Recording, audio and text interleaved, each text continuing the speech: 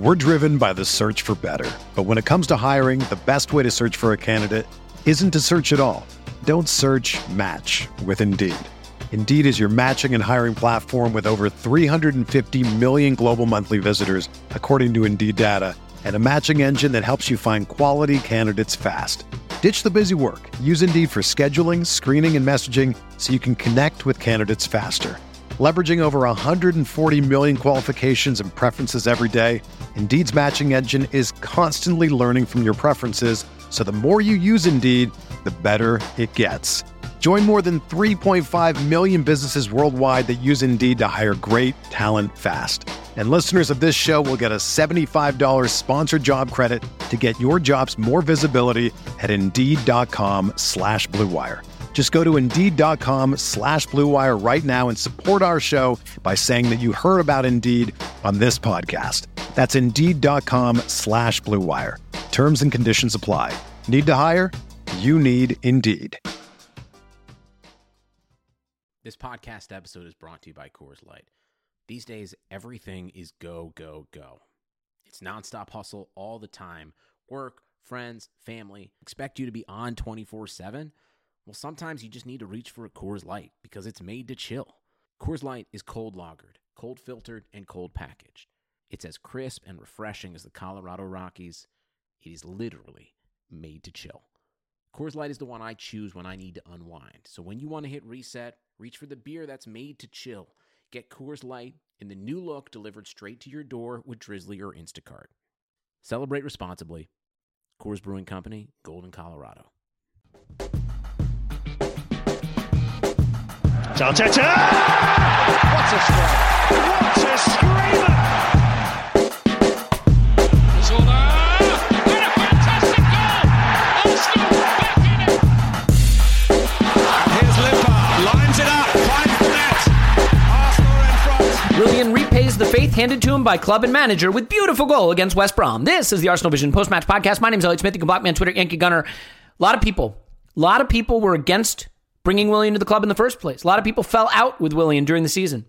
I think it is safe to say that Willian has proved those people wrong, that Willian has repaid the faith shown to him by the club and the manager, and we have something really special on our hands. No, I'm kidding. He's still a disaster, but it's kind of funny. He scored a beautiful goal, and good for him. It was fun to see. We relegated Sam Allardyce. So think about this. All the clubs, he's coached, 7 different clubs in the Premier League? I think 7 jobs he's had. No one's ever relegated him, except the gargantuan elite club that is Arsenal Football Club. And in relegating him, we moved ourselves from 9th in the Premier League up to 9th in the Premier League. So everything's roses. And now we get to play Tuchel's Chelsea on Wednesday, and Arteta can prove once and for all that he is the better manager and we're the better club. And I fully expect that to happen. And here to discuss all of that with me, plus the odds and ends that are going on around the club, I assure you we will make this entertaining for you, despite the whole season not mattering anymore thing. Paul's on Twitter, Pause My Pants. Hello, Pause. Woohoo! Clive's on Twitter, ClivePFC. Hello, Clive. Hello, hello. Okay, some big announcements coming up. We are on the brink of announcing a live event that I am so excited for, and that I think we really have well organized, laid out, thought through, and for those of you who are able to attend it, I think it's going to be something really special and a way to sort of bring us all back together after what has been a very, very challenging year, and I think something that we all deserve. So that's going to be coming shortly. A lot of you have left reviews, so next week I'm going to pick a couple at random. We'll send you a few shirts. So if you want to leave a review at Apple or wherever you watch, Spotify, whatever, listen, Spotify, whatever, whatever review you want to leave, 5-star would be cool, but I want it to be honest because honest feedback is always great. But either way, we'll be picking a few at random and sending some people shirts because I have been remiss in asking for that. We really do need them. So thank you so much to those of you who have done it already and to those of you who will do it in the future, Mom. And that's really about it. So we played Chelsea midweek. We beat West Brom at the weekend. I think it's fair to say it was kind of half a performance. We had a really exciting first half that was kind of fun, and the left side in particular was interesting. We'll talk a lot about that. And then maybe drifted a bit in the second half, let West Brom back into it a little bit. But you know what? It's all good. We're going to be doing a lot of sort of squad building discussions as we go forward. We're going to be looking at loanees. We're going to be looking at players whose contracts are getting ready to expire, the direction that the club has to go, with an eye towards the manager as well. Going to try not to make every podcast an Arteta in, Arteta out podcast because that would just get tedious over time. And there's probably going to be a lot of that's needed anyway. So let's start first, though, with this particular game. And Clive, I think one of the things that has created a bit of a debate is how you should use for essentially dead rubber games in the Premier League. Now, look, I do know that you get a couple £1 million extra for each extra finishing spot in the league. Some people have mentioned to me on Twitter that if we finish 7th, we could be in the Europa League. I don't think that's correct. I believe the furthest down the table it goes is 6th. Do either of you guys know for sure? Because I think the FA Cup winner gets in and the 5th place winner gets in. But if the FA Cup winner is already in European competition by way of their place, then it goes down to 6th. Is that how you understand it? I'm just looking at Spurs and wondering if we can catch them, and that's the only thing that's what I've been thinking about. Really. So, I was looking at the table. I don't think we can catch Everton or Spurs without a. Well, and if you look at the fixtures, you're going to be even less sure of it because I think they yeah. Well, so let's put it this way. Aside from that, there is a genuine debate I think to be had about how to use these games, what the right way to use them is. And Clive, there was a lot of discussion. I lost the run of myself on Twitter, and by the way, all of you are obviously blocking me on Twitter. So you wouldn't know this, but I do tend to lose the run of myself on Twitter. That's my verbal diarrhea zone. This is hopefully where I rein it in a little. Somebody saying, no, you don't. Clive, how do you feel about how he should use these games and how he lined up in this game? I really did get kind of frustrated, especially about Ceballos. I mean, his red card costs you a European final potentially. I mean, the manager had a big hand in that too. And he's gone in 4 games, has no future at the club. And, some people have said, well, what do you want him to do? Shaq is not available. Party's fatigued. Aziz played it 2 days earlier in a reserve game.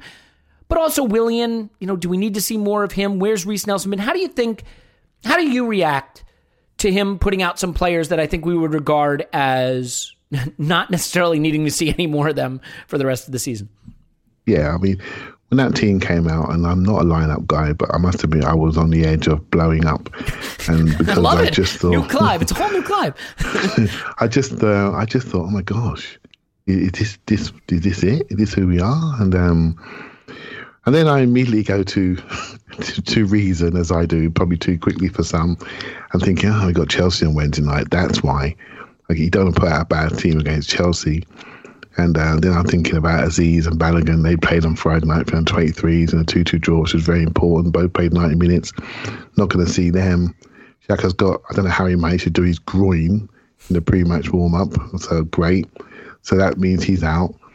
You got Partey, you've got a little bit of rigor mortis from running around like an idiot against Villarreal. So he's probably been safe for Chelsea. It's all here. The Clive I've been waiting for is here. He's letting it all out. He's all been safe for Chelsea.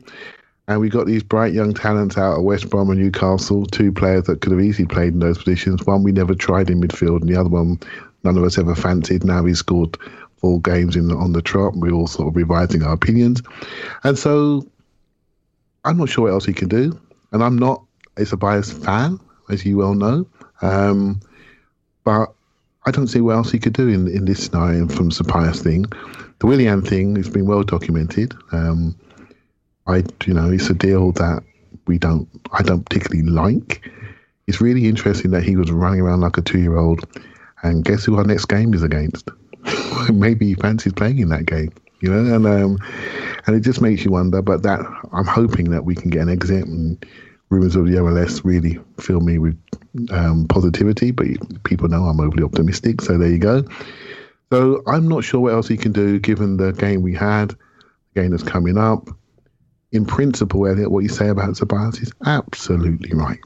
Absolutely right. But maybe he could play Bellerin at fullback and put Chambers in midfield and just say, you're done with it. It's over. And he could do all those things. He can move people around. But in this case, I just think, you know what? Here's what it is. We're downhill to the season, end of the season, and just take it on board. I don't think that Arteta can be too criticised for not playing youngsters, because it's the youngsters that have saved his season, saved all of our seasons, to be honest. And we give youngsters a lot of minutes. In fact, as we spoke pre-pod, I'm worried about us putting too many minutes into some of the youngsters. So while they're adapting still to the physicality and robustness of men's football. But it's a tough one, mate. At the moment, Arteta's in the washing machine. So whatever he does, it ain't working. No one's listening. People are hurt, they're scarred, they're damaged. Whatever he says, whatever he puts out, it's not going to be right. So just have to ride this one out. Yeah, and I mean, there's a couple really difficult situations to assess, Reiss Nelson obviously being one of them. And to be clear, I am not suggesting that there is some future Messi Mbappe hybrid hiding in the squad that we are not giving minutes to. I think it is a question of whether you can use this game to say, look, you haven't had preseasons. It's rare that you get Premier League minutes you can give to people in low pressure, low leverage situations against weak opposition and get a sense of them. And can you do a bit more of that? I guess you could say, look, if he wanted to play the 4-3-3 formation, giving El Neni the entire base of the midfield doesn't fill anybody with excitement, but then you can pick 2 8s instead of a second central midfielder, so you can leave Ceballos out and give the Ceballos role to someone else, and then you have the opportunity to play someone like Reece Nelson if you want to, or another player. I think people are itching also to see players like Balogun, Aziz. They played for the reserves again, obviously, but it is just a reflection of the frustration and tedium that we've experienced with some of these players that were started in this game. Now, to be fair, the game started out really, really well. For the first 10 minutes or so, it started out really bad, but I think we played well in the first half. And Paul, it's pretty obvious to say that everything we did well early in the game and in the first half of the game came down that left-hand side. West Brom had no answer for it. And I'm hesitant to overanalyze what it means when a really bad and relegated team makes you look good at something, because it doesn't mean you would have looked good at it before. But we talked a lot about how to line up in that European semifinal. I know Andrew from Arsblog, obviously, very vocal about wanting to see Saka as a left back. Well, we did get to see it. And opposition notwithstanding, it looked pretty darn good. They had no answer for it. Every time he overlapped, he was in space. Had a number of really dangerous crosses that just didn't quite find someone. He was devastatingly effective. So, first of all, if you want to talk a little bit about the performance itself, certainly, and also if this gives you any frustration about it not being a solution we looked to try previously.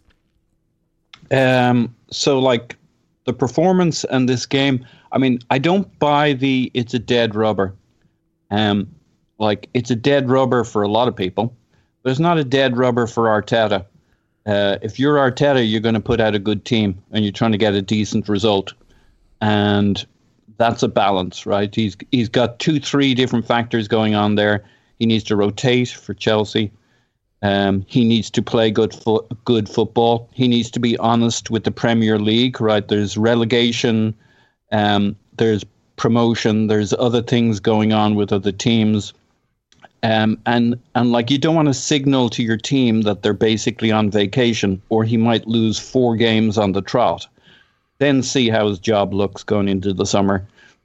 So I think the idea that he could have played anybody and it didn't matter is wrong. I also think the idea that he should vindictively punish Ceballos for the fact that the guy got a red card or what was a soft yellow, even if he had a stronger challenge earlier in the game, doesn't make sense to me. We wouldn't have half the team on the pitch if you were vindictively punished for the fact that you made a mistake at some stage. I don't think he should signal to players that because they're loanees, they don't matter. I don't know who else he should have played instead of Ceballos. In terms of the playing Willian, maybe we should just shun him. We own him for 3 years. I don't see why he wouldn't play Willian in this game.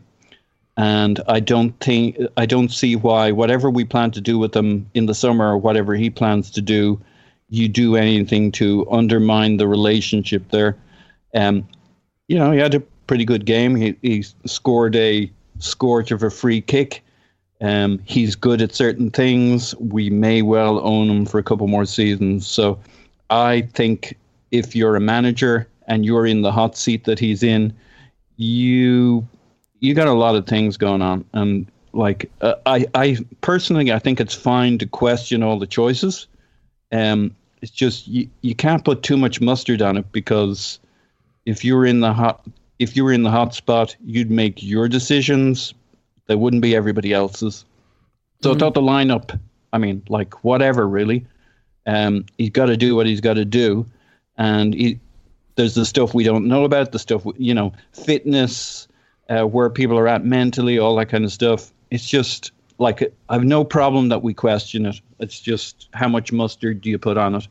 The performance was good. To say that West Brom are crap, well, they are obviously a bit crap, but they've been they've been giving teams a lot of trouble lately. So it wasn't a nothing team we were against. Somehow we managed to absolutely pummel them along the left, which brings you to probably your more favorite part of the question, which was the Saka thing. Yeah, it was awesome. And yeah, the decision to base the run into the critical games around Xhaka left back, I've less of a concern about whether it was Saka we played there. Like, I don't know why we dropped Cedric. I know he screwed up and cost us a goal, but then so has Xhaka on a number of occasions. And in fact, we've conceded a couple through Xhaka at left back, even though he's done admirably well for a non-left back. I mean, which defender, which player in the bottom half of the field for us in the last couple of months hasn't screwed up and let in a goal? There might be one, maybe two. And he was generally fairly good. So there were two options, right? If Arteta, rather than playing Xhaka, I don't get what the upside of playing Xhaka was. What tactically did it do for us from a positive standpoint? And if he didn't want to play Saka there, which I understand in the first one or two games when we were swapping out for Cedric, maybe Saka was coming back to full fitness and maybe you don't want to run him up and down that wing. But after a game or two, why not Saka? And if not Saka because you want him up front, why not Cedric? It was a massive contortion of how we were playing. And again, I don't know what the upside was apart from he didn't have to play Cedric at left back. I mean, a bit more distribution from the left corner. I mean, so what? I mean, you don't change everything over for that. And yeah, him, Willian combined quite nicely with him. Ceballos zipping a few balls to Saka. All made some nice triangles, but yeah, Saka tore it up and they didn't really adapt to it. And, 4 or 5 balls through the corridor of uncertainty, and Smith Rowe got on the end of one of them. Martinelli could have got, and Smith Rowe could have got on the end of another one. I mean, we just absolutely ripped them one, tore their epithelium on the left-hand side of the pitch, and it was fun. Yeah, it was. And I enjoyed it. And I mean, like, so the only thing I'm going to say take issue with, but that's stronger than I mean it, Paul. Go for it. The only thing... Look, I know lots of people agree with your viewpoint, and I do tend to find myself in a minority. I disagree with that strongly. Okay. No, I just think... A lot of people agree with me, Elliot. That is definitely true. Look, the point of a coach is to try to win the game in front of him. You're never going to get a coach to say this game is meaningless. I fully acknowledge that. The point of a manager, I think, is a little different. I think you have to think a little bit more in terms of like, can I use these next 4 games in a way that position me to be more competitive next season? Can I learn things for next season? Can I enhance value of some of my assets? Can I start to identify the direction we're going to go? I'm getting 4 games here in the Premier League. That's a lot of information I can learn.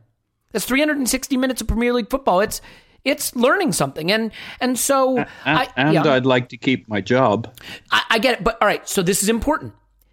That is a self-serving goal, right? That is not necessarily an Arsenal goal. So I agree with you. He needs to win the next 4 games to put himself on solid footing. And how could I say to him, don't worry about that? But it's not just self-serving. I mean, what state does he leave his club in if he goes into the summer and we've lost the last 4 and people say he's lost the dressing room and maybe he is starting to lose the dressing. Like, he can't...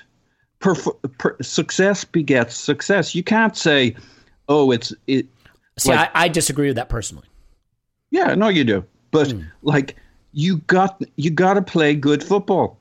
See, so I don't. Can you explain why you think that's and have them sitting? Like, I don't mean this. The first 6 months of the season was him having a bunch of players around who weren't happy, weren't getting played.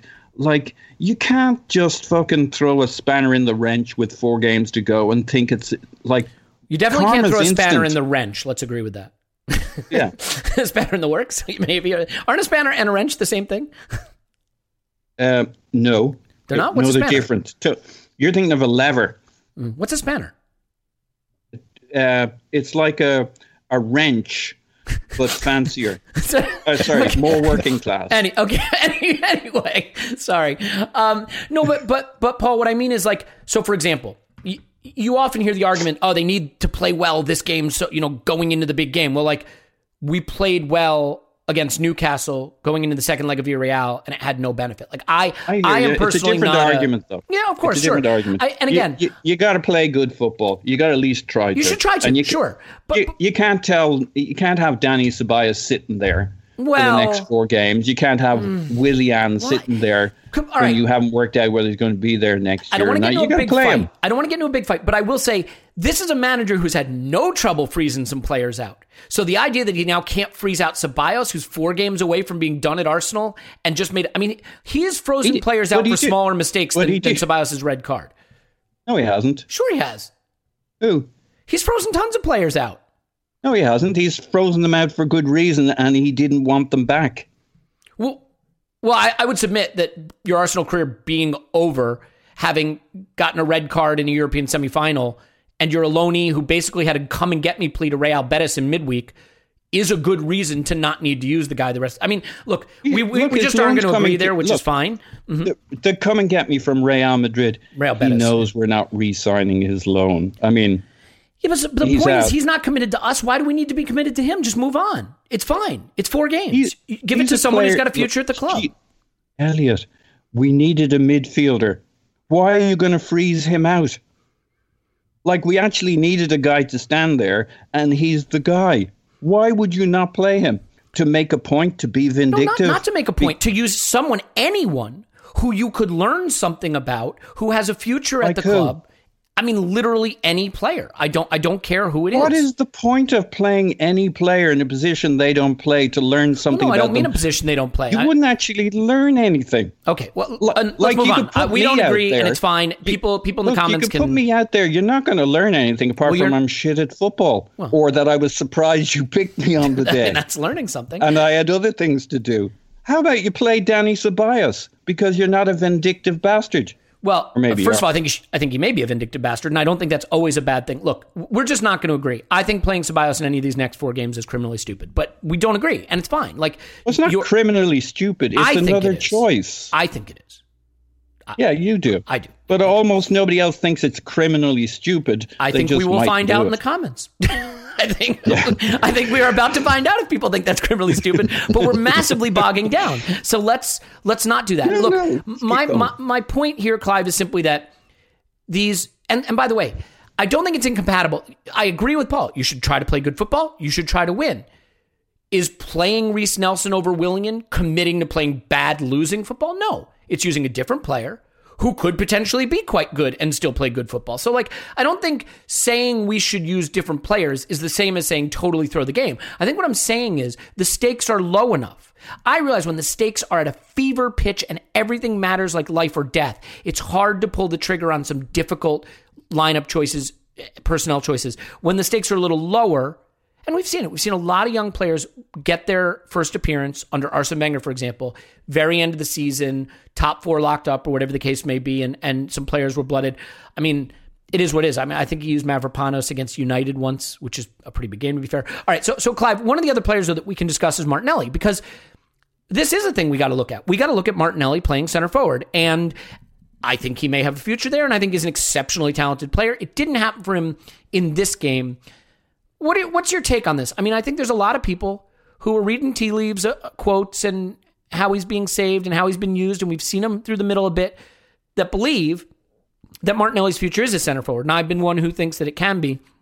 This is just one little data point, but on this data point, it didn't really seem to fit him comfortably. So how do you feel about that sort of experiment and another bit of data that we can put in the books on whether Martinelli at center forward is a thing for the future?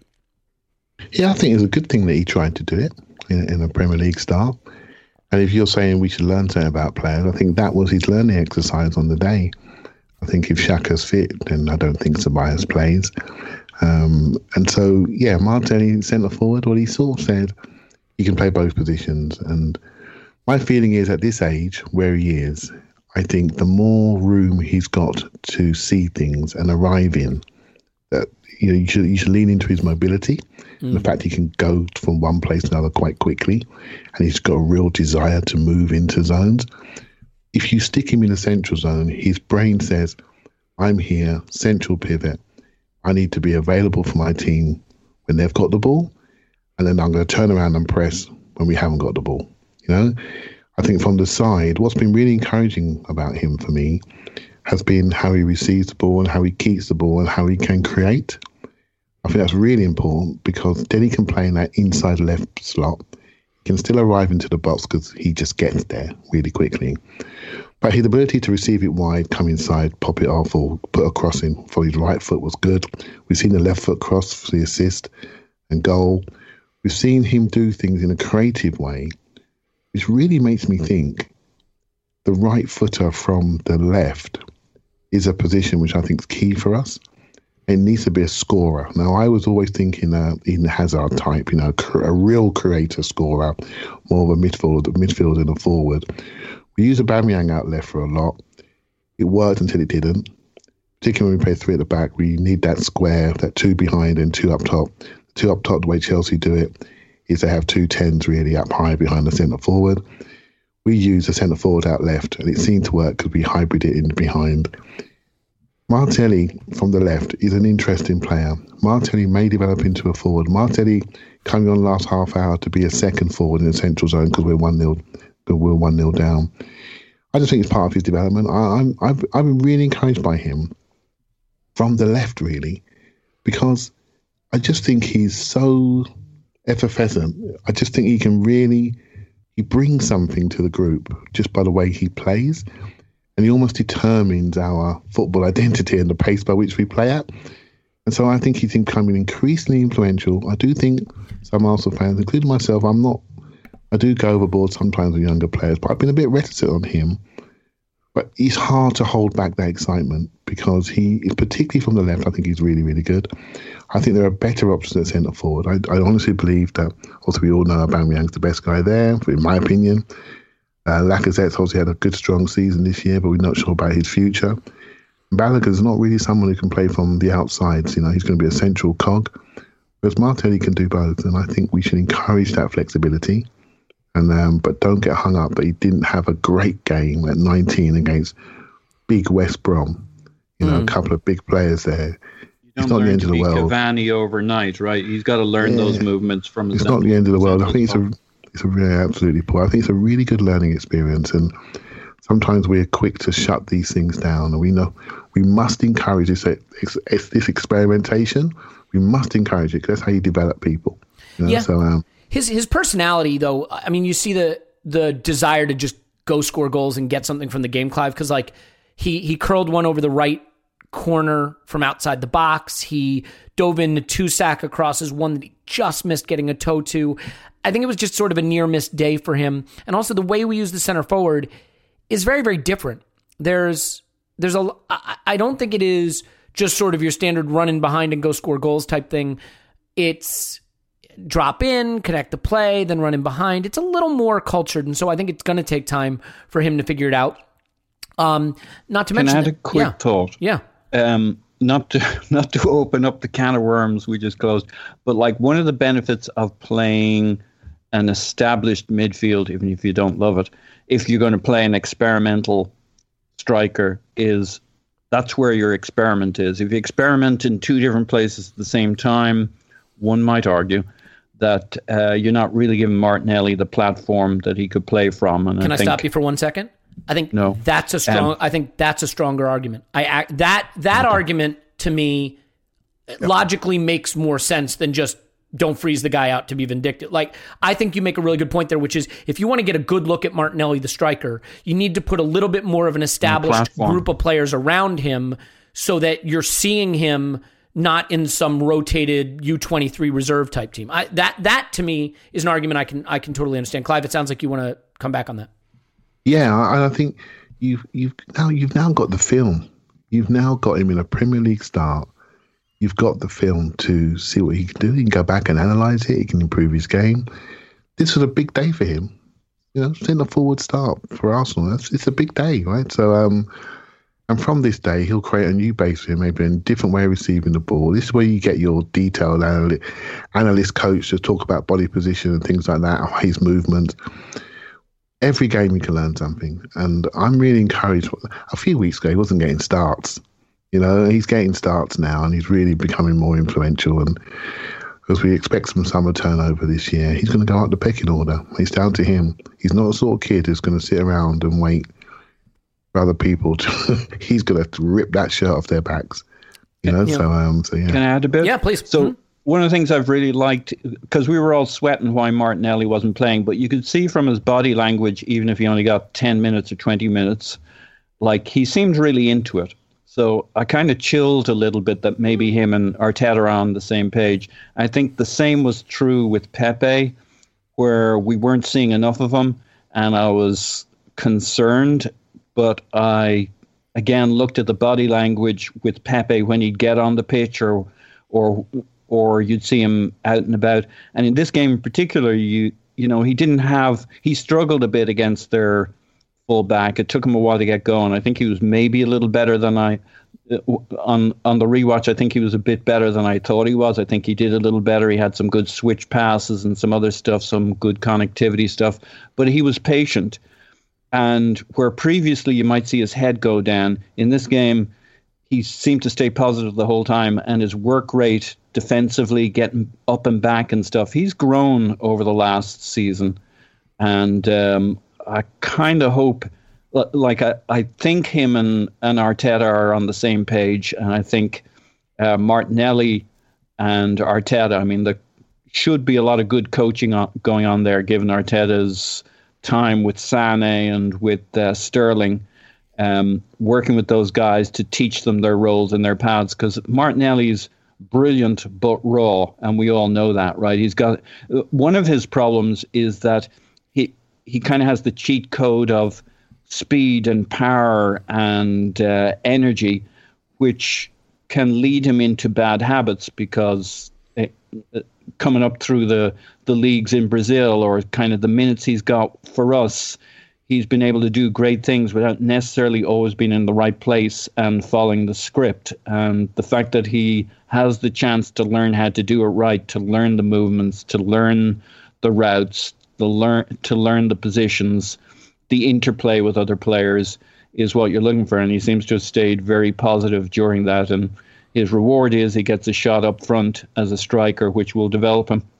Yep. I mean, the interesting thing about Pepe is I'm not convinced he had a great game, but of course he scores a golazo. And like the thing that's hard for me, Clive, with Pepe is that always seems to be in there with him. You know what I mean? And so for a team that struggles to score goals and has struggled all season to score goals, I find myself with a little bit of the Alexis conundrum with Pepe, but not as good a player, which is he's going to do a lot of things that drive you crazy, but he has that capability to produce really extraordinary end product. Now, not at the level Alexis did. Alexis is a much better player, but Pepe has that in there. One thing that I thought was important for his goal is that Chambers makes the overlapping run to take the defender away, which when Bellerin was playing, they seemed to kind of get in each other's space, which was no good.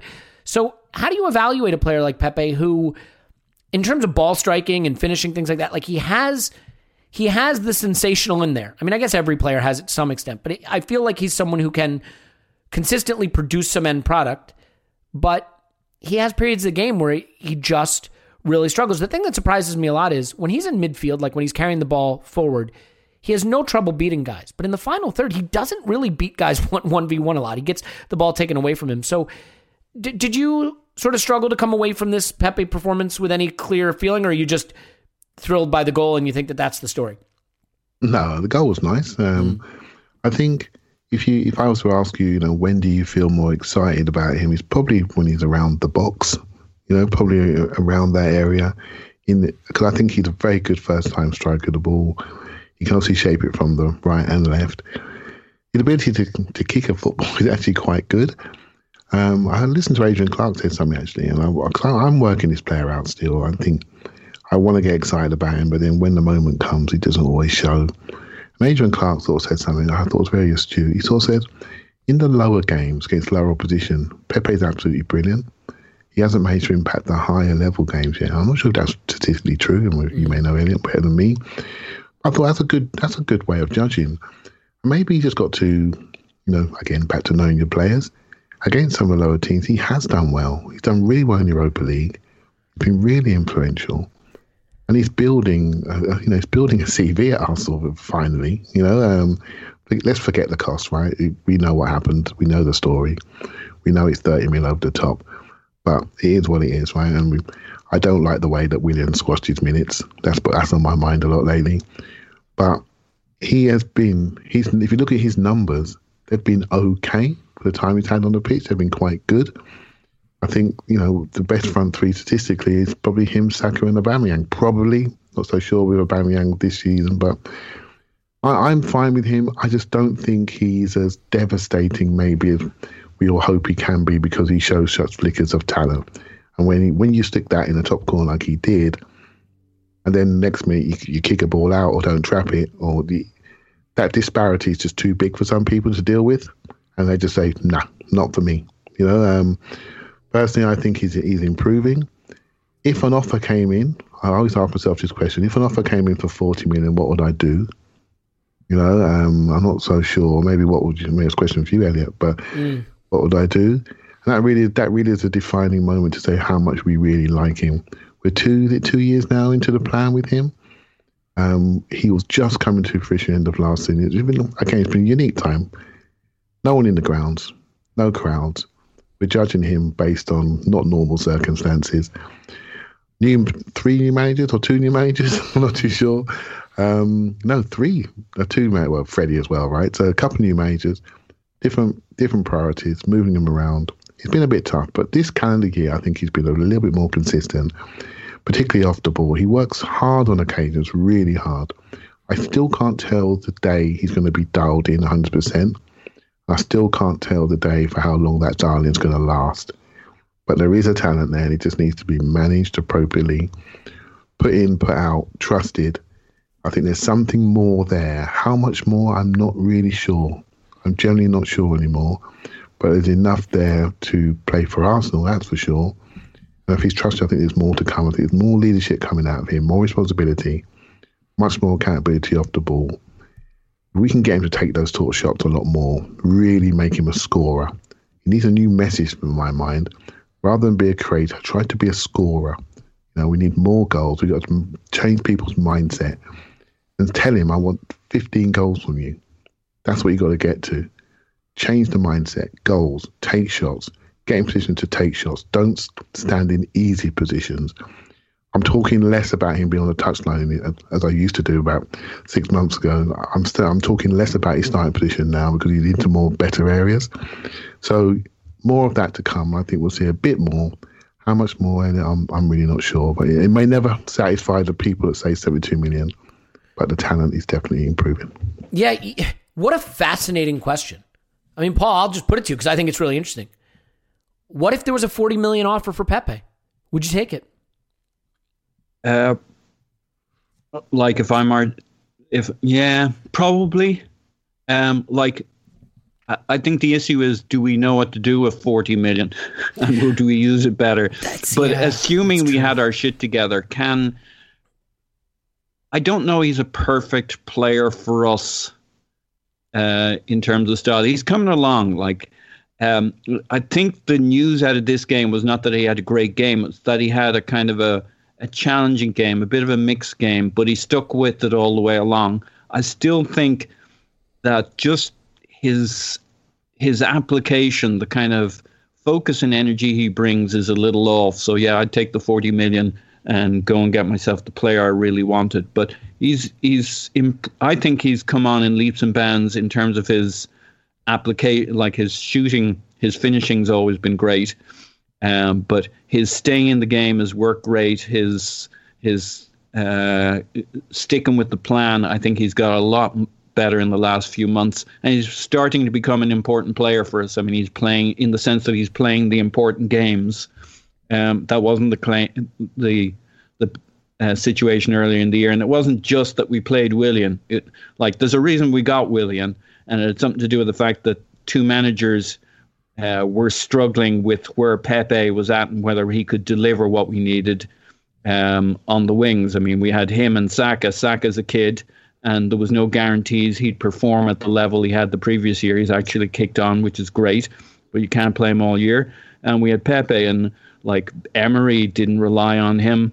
Arteta didn't feel he could rely on him. And I don't think he brought the maturity and the consistency to the game that those can be your wing options. So there was a reason he wasn't starting every game at the start of the season, but I think he's come on a long way in 6 months in terms of his application, his consistency. He's still not there yet, but he's a different player to the guy who was playing in whenever October when the season started. I think you'd have to sell him for $40 million. I hate to say it. I think you do, because I'm not sure I see a scenario where he's going to be worth more than that.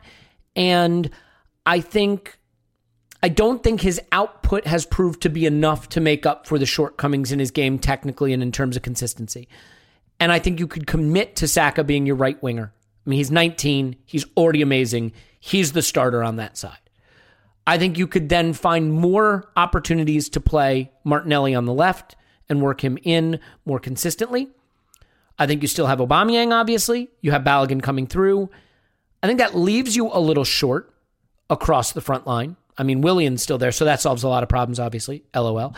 But I think with that $40 million, can you address the 10 permanently? Can you use Smith Rowe as one of those wide forwards on occasion when you need to? Can you address central midfield, with that and some of the additional money? I think those are all fair questions.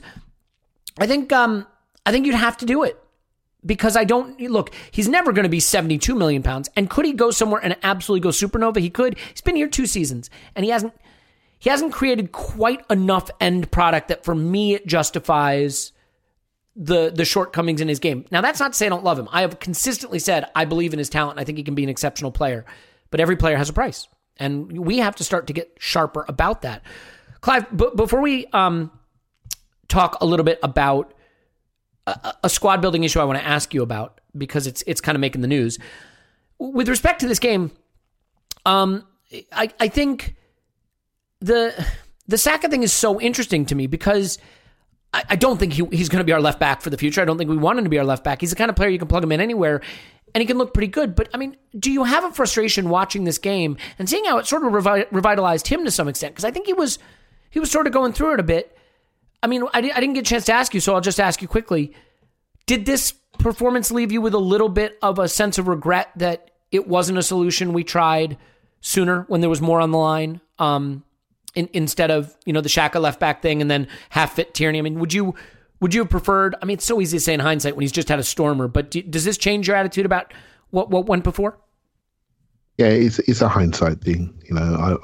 I didn't fancy the Cedric at left back, so I'll be straight there. I didn't fancy that. I wanted the left footer out there. The Xhaka thing I understood until Everton came along. I thought we need to change this. My view's been consistent. I would have gone to more of a back three type shape. I would have played Gabriel, Mari and Holding. And I'd have moved up that way. I'd have kept my left foot on that side, because for me, it was always important to bring the emphasis of the game forward and engage higher up. By putting Xhaka and Partey in midfield, what you have is you have the ability to go and engage the play and then create transitions. And Arsenal are a broken field team that transitions quite well. We're not very good at low blocks. We're not very good at slow build-up. People shuffle in. We're not good in the air. We need to be through teams, down the sides, really quick, bang, cross, or get people broken field, driving through the middle, slip passes through lines. So to do that, you need to go and engage the game. So I say to myself, okay, I left my back four, doing Everton, have 4 centre-backs at the back, don't care. Xhaka and Partey there, front four diamond, go and get it. Go and get the game. So I would have done that, so I'm honest with you. But when you see this system yesterday, and the way it sort of works with Chambers more tucked in as a right back, you got your 2 centre-backs, you're exposing your quickest left back to the biggest distance in Gabriel. So when Saka goes, he goes. You can imagine that Xhaka playing on that side, just feeding him down that left-hand side. You have an inside forward on the left-hand side who now naturally tucks in, create triangles. It's more what we used to. It's easier to replicate. And so it must be frustrating for people who said this from the start, let's do this, to watch that work so easily. And Saka makes football look easy, doesn't he? He just does his little hope flap and he keeps getting in. What's happening? Why can't you stop him? I know he's going to do it. You can't stop him. He's just so quick, so sharp. He's just so clever how he moves. He reads the player on the ball. He knows when to go. He drives. He commits to his runs. Did this yesterday. When he arrives calmly. He's got a lovely flat-footed cross. He strikes the ball's got messages on it. I mean, what's not to like? He lost a little bit of form on the right. You did spot this earlier, and he's been crowded a little bit on the right. He's forced to play a little bit deeper. We weren't progressing on the right. Is it fair to say our right side's been a bit of a challenge generally versus the left for whoever's been out there because the fullback situation's been so varied and that side's just not as strong generally? It is, and so we lost Luiz and the right back situation. Mm-hmm. Yeah, we lost Luiz, and he just dropped it over the top, and Saka ran straight onto it. And now he can't do his first phase run. You know, the sort of thing that Bellerin did in one of the games, first phase run. I think it's against, I can't remember now, but he first phase run cross goal against Newcastle. That sort of David Luiz pass, that sort of what it does, it makes Saka think, I can only do one thing. I've got to come short. They know he's going to come short because no one else can kick it down that right-hand side. And they smash him from behind. So he's lost the variation of service. And so he has to then come short. And so he's now becoming almost like Pepe was at the start of the year, receiving it in crowd scenes, dropping it off. You know what I mean? We immediately freed him up on the left-hand side. He can see everything in front of him. On his left foot, first-time crosses, it looks so simple. So the right side is a problem. You know my thought. I've been talking about the right back situation for a long time. The right centre half situation needs to be resolved. As soon as we get that, we can judge people who are playing on that right wing. I mean, Saka had a bad game against Villarreal, and I don't want to critique. It's hard to build relationships sometimes with Bellerin, particularly when there's no service going from behind. Rob Holding's service into Bellerin was shocking. Bellerin had to make the most of it. He's then giving bad service to Saka. He's having to make the most of it. Odegaard's invisible, so that little triangle's now disappeared. Bang, we lose the right-hand side. No ball progression. It's always cause and effect. Our superstar, we criticise Saka, but he's our superstar, let's be honest. He flips over and life is good again. You know, so it's a challenge, but we've got a rebuild to do, haven't we? And it really does. That right-sided defence and how we pair up in centre mid will ignite the talent that we have in the top end of the pitch, but we must create that base before we see that. Yeah, and I mean, okay, so, well, let's do this. Let's get to some breaking news, because then I want to talk a little bit about asset value, about comments he made about Smith Rowe, which I think are really interesting, and maybe a little bit about this big summer transfer kitty and who on earth we trust to spend it. But as I said, there's breaking news. Clive, are you up to date with this, with the breaking news? I'm not sure. Paul, are you up to date with the breaking news? I'm absolutely not up to date. Oh, good. Okay, well then we're all going to learn about this together. Breaking news. Manscaped has released the Lawnmower 4.0. Oh, that's my right. goodness. The Lawnmower 4.0. You heard me right. I did not stutter. It is the Lawnmower 4.0 available for purchase. Join the 2 million men worldwide who trust Manscaped. To be fair, in the copy they gave me, they said that I should say this is your pubic service announcement, which I'm most certainly not going to say. I would not say this is your pubic service announcement. It's ridiculous. Oh, God, I've said it twice. I'm one of the first people who got to try it, by the way. It's awesome. Oh my God, it's great. So first of all, if you travel at all and travel is coming back, it's got a lock button. I know this sounds dumb, but like it's a push button. It's this beautiful, smooth design thing. But if you don't have a lock, it can be in your little travel bag. And if it gets pressed, it can start buzzing and manscaping the inside of your bag. You don't want that. It's got a lock. Travel Lock's got a 4,000K LED spotlight on it. Turn it on and off to see what you're doing. You want to see that area. It's pretty. Look at it. Be proud of it. Come on. Why not? It's got 4 different sizes of guards. That's new. It's got a great gloss finish. It still has the ceramic blades, the skin-safe technology, the long battery life. But this battery now, it used to have a little plug thing that had to go in the stand. Now it's just an induction wireless charging system, so it protects the battery life longer. This thing is, I mean, I don't like calling a shaver stunningly beautiful, but it is stunningly beautiful, so I have to. You got to get it. It is the Lawnmower 4.0. If you've been waiting, and I understand why you are, now's the time. I mean, it's just the time. We're getting closer and closer to that live event where we're going to drop our pants and compare Manscaped. We're not going to do that. I'm going to stop saying it because people are going to do it. We're not doing that. But go to manscaped.com, promo code ArsenalVision, manscaped.com, promo code ArsenalVision, ArsenalVision, manscaped.com. I speak too fast. Get 20% off free shipping. 20% off and worldwide free shipping with the code ArsenalVision at manscaped.com. They have one last line on this copy that I could read, and I'm not going to read the last line. The last, I'm fine saying pubic service announcement. I draw the line at this last line. I'm not going to read it. If you want to get in the comments in the mention somewhere and ask me what the last line was in this copy, I will tell you. It can't be said. It literally can't be said. But the Lawnmower 4.0 is awesome and you should own it. Arsenal Vision is the promo code. Manscaped.com. 20% off, free shipping. Clive, is that enough? I don't know why I fall for your tricks. I was literally searching News Now Arsenal for the breaking news. Mission accomplished. I should know better. Clive. I should know better. Clive, Lawnmower 4.0. That's big breaking news, my friend. Okay. So, Paul, let me start with you. The Smith Rowe thing.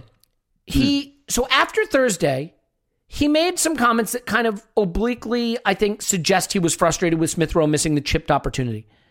And he made some interesting comments after this game.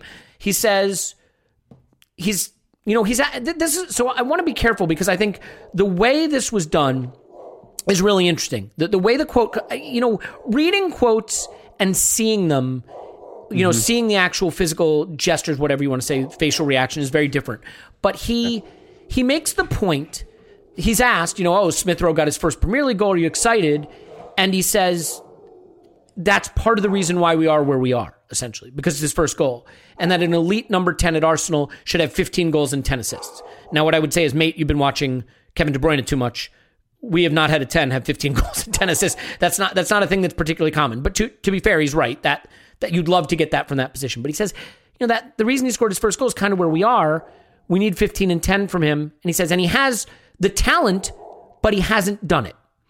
I think a lot of people are reading it very differently. Some people are like, he's basically backing him, saying he's got the talent, he can do it, we need to be patient, he'll get there. Some people are saying he's basically saying that I've had to use an inexperienced 10 who doesn't have the goals and assists as part of why I haven't been able to achieve what I want.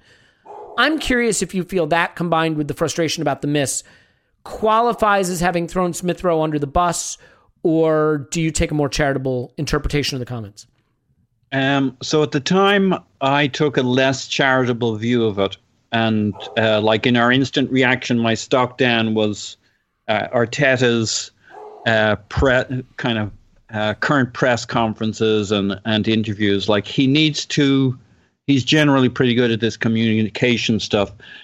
And understandably, he's under a lot of pressure at the moment, and he looks like a cornered rat was the expression I threw out. He's looking way too defensive. And the problem when you're looking that defensive and talking about players or your squad is it's a very thin line. And when you look defensive, people take the more negative aspect of it.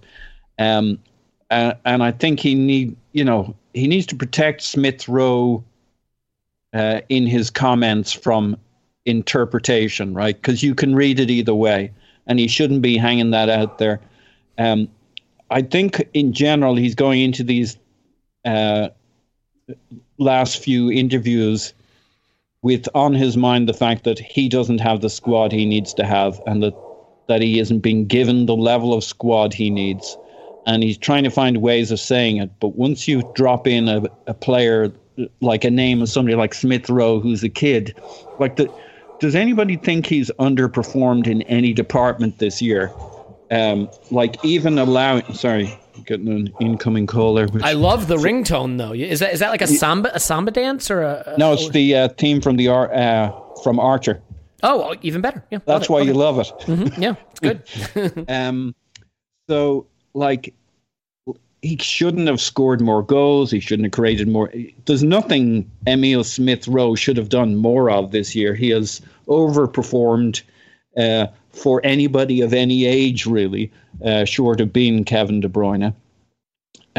So he's just, you drop Willian into the conversation, that's one thing. You drop in one of the kids, you got to be super careful how you phrase it. So I don't know that he really was trying to hang him out to dry, but you can't be defensive, be talking about the failings, implicitly the failings of your squad, even if you're couching it with, we must be patient, which he threw in at some stage. No, you don't have to be patient with Smith Rowe. There's nothing to be patient about. He's giving us everything we want and more. He has a valid point that the squad needs depth, and we shouldn't have had to rely on Smith Rowe and Saka. They should be fighting for play. I mean, we're delighted with how it's come along. We wouldn't want to see Saka getting last minutes, but he could probably do with a few last minutes. He could probably do with players to learn from, which was the idea with Willian. There is a point to be made, but I understand why he's looking defensive, but don't. And if you are feeling defensive and on the ropes, be careful which names you include in your conversations. Yeah, I agree with that. And Clive, I mean, I don't want to shut you out of this. I think everybody's kind of got an eye towards this because you start to build a case of how he's handled some of the young players. I mean, look, he's obviously loved Saka and used him a lot. He's obviously loved Smith Rowe based on how he's used him. But some of the comments, some of the frustration, his tendency to want to use experienced players when he can, some of the comments about things he needs to go out. There were rumors circulating saying he wants an experienced central defender in the summer. I think, the way Nelson has fallen out of favor and to the point of not being a thing that exists, that we're convinced exists. Eddie Nketiah, what's happened there? Driving away some other young players. I think there's a bit of a case starting to be built, and that case may be more ad hoc and coincidental than it is accurate. But do you get a sense that these are pointed comments that Arteta's sort of saying, I needed more experience in that position? Yeah, I thought it was clumsy. The wording was clumsy, but I think he did say he has been phenomenal. That's what his words. He's been phenomenal. The reporter asked him, he scored his first Premier League goal. How do you feel about that? And it's like he's been phenomenal. But the fact he's our second number 10 and he scores his first goal, that sort of tells you where we are. That's exactly what he said. Yeah. Mm-hmm. Yeah. So he said he's phenomenal. That's not a critique of Smith Rowe. That's just where we are in our cycle. That's him saying, by the way, guys, I'm in a bit of a project here. Give me a bit. I need more time. That's where we are. The difference is he hasn't done it yet. The difference was with Willian that he has done it and he's not doing it. Do you see what I mean? I think it's more critique of Willian, if anything.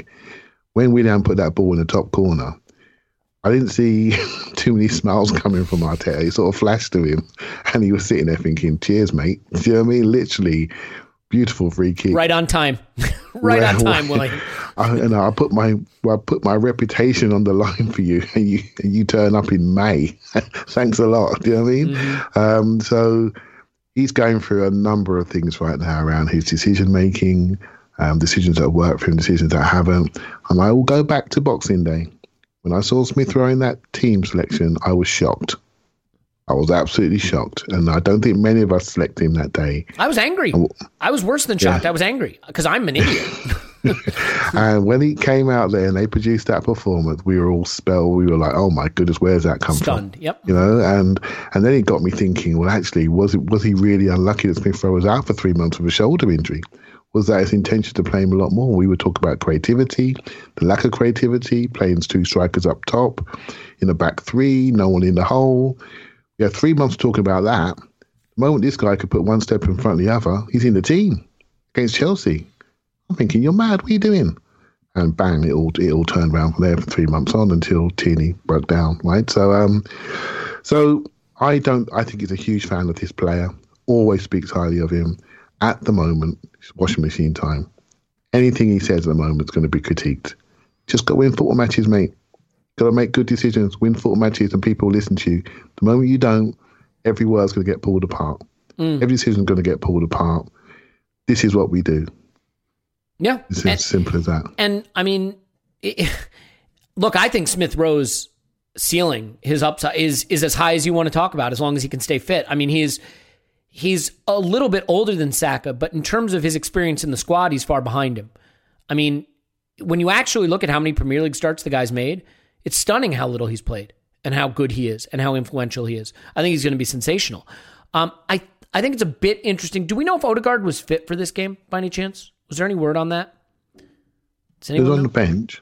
He was on the bench, yeah. And I don't think he's been fit since that international break. And yeah, because my only reason for raising it is, I mean, that has not worked out at all. And I mean, I realize he's had a bit of an injury and he played on Thursday, but like, you would think if there's any decision to be made about this player coming up and how much we want to spend on him, you'd want to get as many last looks at him as possible to really decide where we are on that front. Maybe that ship has sailed. I don't know. And that could be, I could be playing 3D chess there and overthinking. What would you do? Would you take him? Well, so here, I mean, we're going to have a pod about who we'd take, but what I would say is this, like, I think this is where Arteta not necessarily having a number one first choice system is hard for me, because I think if we're going to play the 4-3-3 and we're going to have a couple of 8s, I'd go after someone like Buendia, I'd go after someone like Aouar, and I'd play them alongside a Smith Rowe.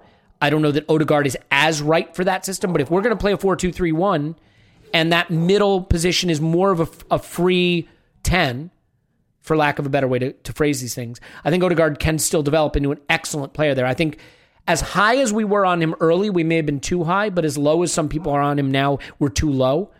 So, well, let's move into this discussion, because I think this is the issue. Paul, we're going to have to figure out how to operate this summer to try to build this squad to something that doesn't finish 9th. There are a lot of people that think this is all on the manager, and there are a lot of people that think the squad is finishing roughly where it belongs, and it's a dead squad. I think, as usual, the truth is somewhere between the two.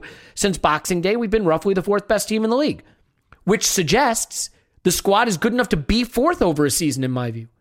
So, in one respect, that's no excuse for Arteta, because he's clearly piloted us to the 4th best results since Boxing Day, and what went before that was not really justifiable, but also that'll teach him. Well, yeah, that'll teach him to do right. But to be fair, yeah, that'll teach him to improve results and take the pressure back on himself. But to be fair, he didn't have Odegaard, he didn't have Smith Rowe. I guess what I'm saying is, I think we all kind of agree where the needs are. We need a permanent solution at 10 or 8, depending on the system. We need another central midfielder. He's talked about wanting a center back, which, please, God, someone tell him he can't have a center back. But, like, who do you trust to spend the money this summer? He was asked, will you have a sizable amount of money to spend this summer? And he kind of nodded, which I was shocked at. I mean, who knows what sizable means? But, maybe the Kroenkes understand they're on unstable footing in terms of the fan base, to say it as judiciously as possible. And they need to fix this. We can't afford to be without Europe for many more seasons. But how and who do you trust to take a big transfer budget this summer and not wind up getting it wrong? Because, giving us £100 million to spend on more Williams won't help. So where do you stand on this potentially big budget, and who should have the right to spend it? We don't even really know what system we're trying to build towards yet. Yeah, so I think the Kroenkes need to and will put money in, because they want to stay in the European spots, and they want to be able to hang with the Glazers when the moves come. And you can't do that if you're stuck down in the 8th or 9th or 7th. They need to become a European force and to get back into that. So there will be money there, is my theory. Otherwise, they bought one club and they'll end up with a totally different club, and that's not what they want. So what was the question? I mean, because the problem is, right, like, Edu. None of us are sure if we trust Edu. None of us know what Vinay does. We're not sure if we totally trust Arteta, and we don't know what footballing system we're building towards. So how do you allocate the resources? Sure. Edu has to step up, and my hope is that he will step up. I mean, we've kind of have him down as being Arteta's lapdog, but that may be something of a relic of the transition from being under Raul last year, who then gets the boot, gets fired, so you don't want to be too closely.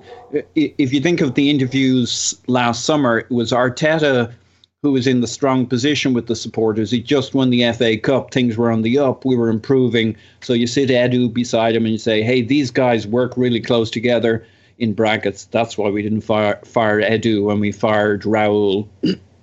And so they kind of beefed up Edu's profile with Arteta, leaning on Arteta. Ironically, I wouldn't say Edu's stock is particularly high right now, but Arteta's even lower right now. So there's an opportunity for Edu either way, and the need for him to establish his own identity. Like, this guy was an invincible. He was a force as a director of football in Brazilian football. He was a force for their national team. He has his own ego. Either he's crap, in which case we're in trouble either way, or he's actually a reasonably intelligent guy with good sources, a good approach, a good philosophy, and it's not going to be Arteta's. So this is the summer we find out if he's got cojones, if he has a mind, if he has a plan, and if he can step up. So I don't know if he can, but this is his summer. This is his opportunity. and he's the guy. Like, we don't know if Arteta is going to be here in a year's time.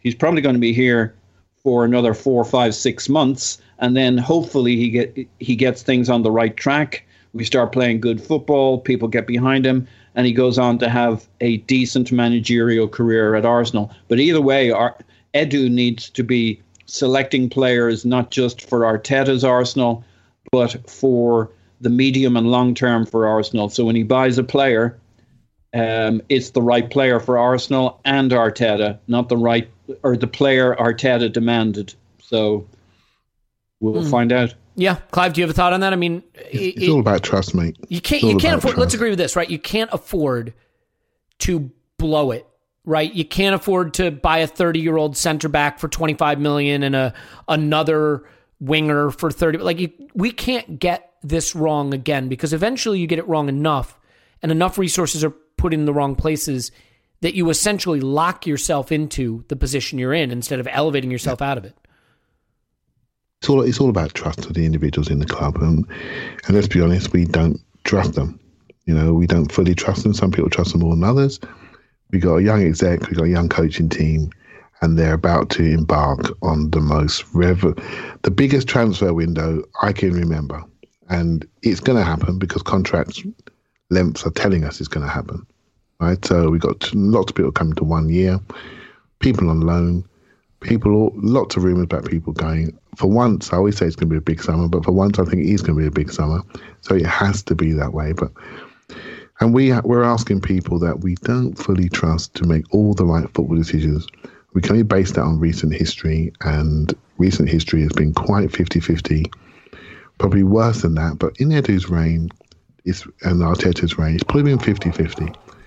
You know, for a Gabriel, there's a Cedric. You know what I mean? And so some people don't like Gabriel, but I personally do. You know, so I didn't love him when he was running backwards, you know, backtracking for their goal. I do like him. But aren't you supposed to drop off? I don't know. Beats me. I'm not a center back. I just didn't love it. I have the same problem. No idea. I'm not sure why Ceballos is pointing him to the left-hand corner and there's no runner on the outside, which completely flummoxed him. But we'll look at that goal again. Well, it was easier than running back to actually track him, which he clearly didn't see. He did kind of hit it perfectly, like anywhere else. And it's a great finish, but he probably shouldn't get into the box unmolested at that Should we sign that boy? Sorry to get off track, or am I on track? But no, I took us off track by the mention of Gabriel and then moved us on to the game, which nobody cares about. So back to you, Clive. Yeah, I think, you know, when we talk about summer transfers, I've got a view. If you look at the team, I think we lack fear factor, and I think we lack physicality. I think we lack speed. I think we lack one-on-one ability in defensively and going forward. The players that we like, or the players that I like, maybe I should say, are quite good at that. You know, they're intelligent. Someone like Smith Rowe, Saka, one-on-one, really good. Pepe, one-on-one, not bad. People that want to control their area, do their jobs. I like that. I do like these sort of players. People who play personality for the shirt. You know, University, Smith Rowe's performance against Villarreal was exactly what we need. That's an Arsenal player. So we need to add the things that are missing. You know, and I don't think we're stable enough as a team. I think we're too easily run. And I don't think we're devastating enough as an attacking force. And the amount of home goals we scored is a disgrace. It really is. And so the data's there for you to make these changes. And if you see this stuff, you've got to say to yourself, is this coachable, or do I need to change the personnel? For me, you've got to change the personnel. And I don't care if the manager's there or not. If the manager's there, that's fine. Coaches come and go. Didn't bother me. But the players are what hold our dreams. And they really do. And when you look at when I look at all these statistics and they come up on Sky, it says like most crosses, most defenses, most tackles. There's no Arsenal players anywhere near it. You've got middle of the road statistics, middle of the road players. The best players are the younger players for us because they hold our dreams and they can't fail. The older players are not doing it. And the middle of the road players in that 25. When we get to a situation where we're resting Rob Holding for a European game and he's the captain of our team, Rob Holding's a fine player. He should be third or fourth centre back at Arsenal if he's lucky. For me, he should be at Newcastle, 20 mil. See you later. The fact he's wearing the captain's armband tells you that the standard has fallen for me. Right? Doesn't mean he's a bad player or anything like that. I think he's fine. But that shouldn't be where we're at. Not with our resources, not with our wage bill, not with what we do. So we've made multiple bad decisions and we need to get it right. We cleared out in January, cleared out the unsaleables and paid them off with a Bank of England loan. Now we've got people who we can sell and we need to do it. And I don't care who it is. We just need to do it and recycle and renew. And that's what we need to do to lift our ability to compete, to lift our floor up with too much inconsistency. Now, some of this is down to the coach as well. He needs to settle down. So, Elliot, you keep talking about a system. I'm not sure. I'm generally not sure what his system is. Is it a 4-3-3 as everyone thinks it is? When we do that 4-3-3, we're not doing it with 2 8s. We're doing it with 2 10s. And that was what was exposed to us last week. We played 2 10s high. We had nothing in midfield. It's not 2 8s. It isn't 2 8s. You can say Partey's an 8. You know, someone like Basuma's a 6. You need that level of compactness. Look at Liverpool's midfield 3. They don't play 2 10s.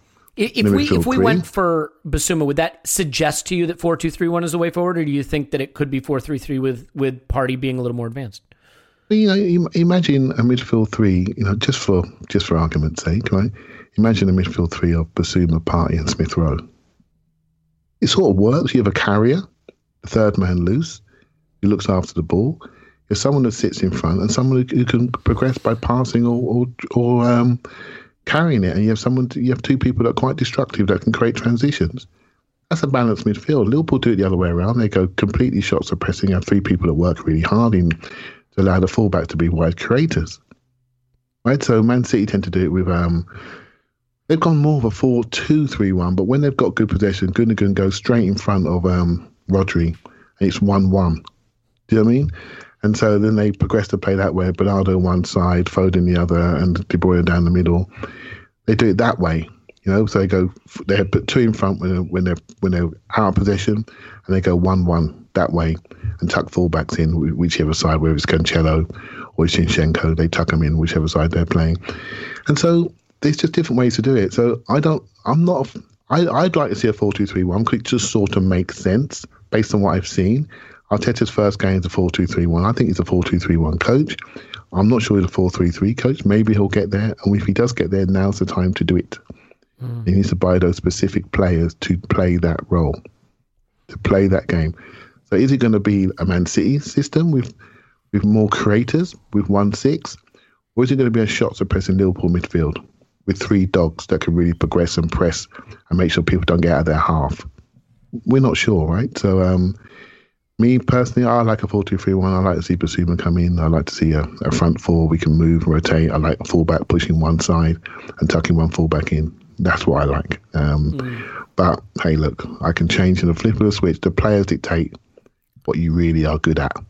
And that's what we're waiting to see, what players arrive. Yeah, I mean, look, the problem I think we have sometimes when we discuss mistakes in the market and errors that are made is that no one error kills you. I mean, it can, I guess, but that's not traditionally how it works.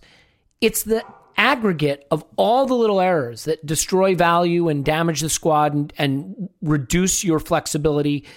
Willian doesn't kill you, but Willian plus Cedric plus not selling guys you could have sold last summer plus re-signing Aubameyang that restricts your cash, and you go on, and all the little mistakes add up, and eventually you find yourself in a situation where the squad is flawed and resources have gone to bad places and asset value has been destroyed. There's going to be other big questions. What happens with Willock, Maitland-Niles, Nketiah, Nelson, Saliba, Guendouzi? These are all difficult issues to resolve, and we're going to learn a lot this summer. The thing that scares me is we'll either learn that these guys are a lot more competent than we've given them credit for, and they will make moves that really do look like good process, like a reversal of some of the bad process, and get us moving in the right direction.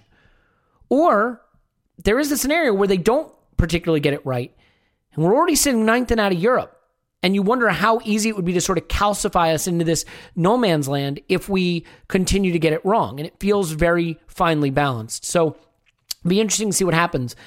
I think we'll try to do a live stream ahead of the Chelsea game midweek so we can talk a little bit about that one at that time, and we'll have Patreon content tomorrow. So thank you again for everyone. This is kind of a difficult game to analyze, right? Because it's sort of a nothing game, and there are bigger issues on the horizon, but I feel like it's a little too early to discuss those. So we're sort of in the in-between space where we're in the place between two, the purgatory of football analysis, but we'll be out of there soon enough. And the game midweek feels like a big game to me, so that could be a fun one to talk about. So I think we should leave it there. If you want to give us a review, again, we'll pick one out next week and send some shirts out. And just thanks so much for doing that. Paul's on Twitter. Pause my pants. Thanks, Pause. Woohoo! Clive's on Twitter. Clive PFC. Thanks, Clive. Thank you very much. My name's Elliot Smith. Please block me on Twitter at Yankee Gunner. Very important. Very, very important. Do lose the run of myself there. Don't want you thinking that that's really who I am, this crazy enraged person. So best to block. But most importantly, we love you. Thank you for being here. We're going to do a really, really deep dive on the squad rebuild when the season ends, and I've got some really fun guests sort of from behind the scenes and in the industry, people that deal with transfer dealings and things like that who are going to come on, talk to us. We got some guys in the media who are close to all the rumors, some guys in the analytics community that talk a little bit about player value. So I hope you'll stick with us for that because I think that could be some really interesting stuff. But first, we got to get through these crunch 3 remaining Premier League games, try to climb our way up to 7th. By the way, if 7th gets us Europa League, someone please let me know because I don't think I can make heads or tails of the UEFA rules on that. So we'll see. In any event, stay safe. We love you. And we will talk to you after Arsenal 10, Chelsea 0.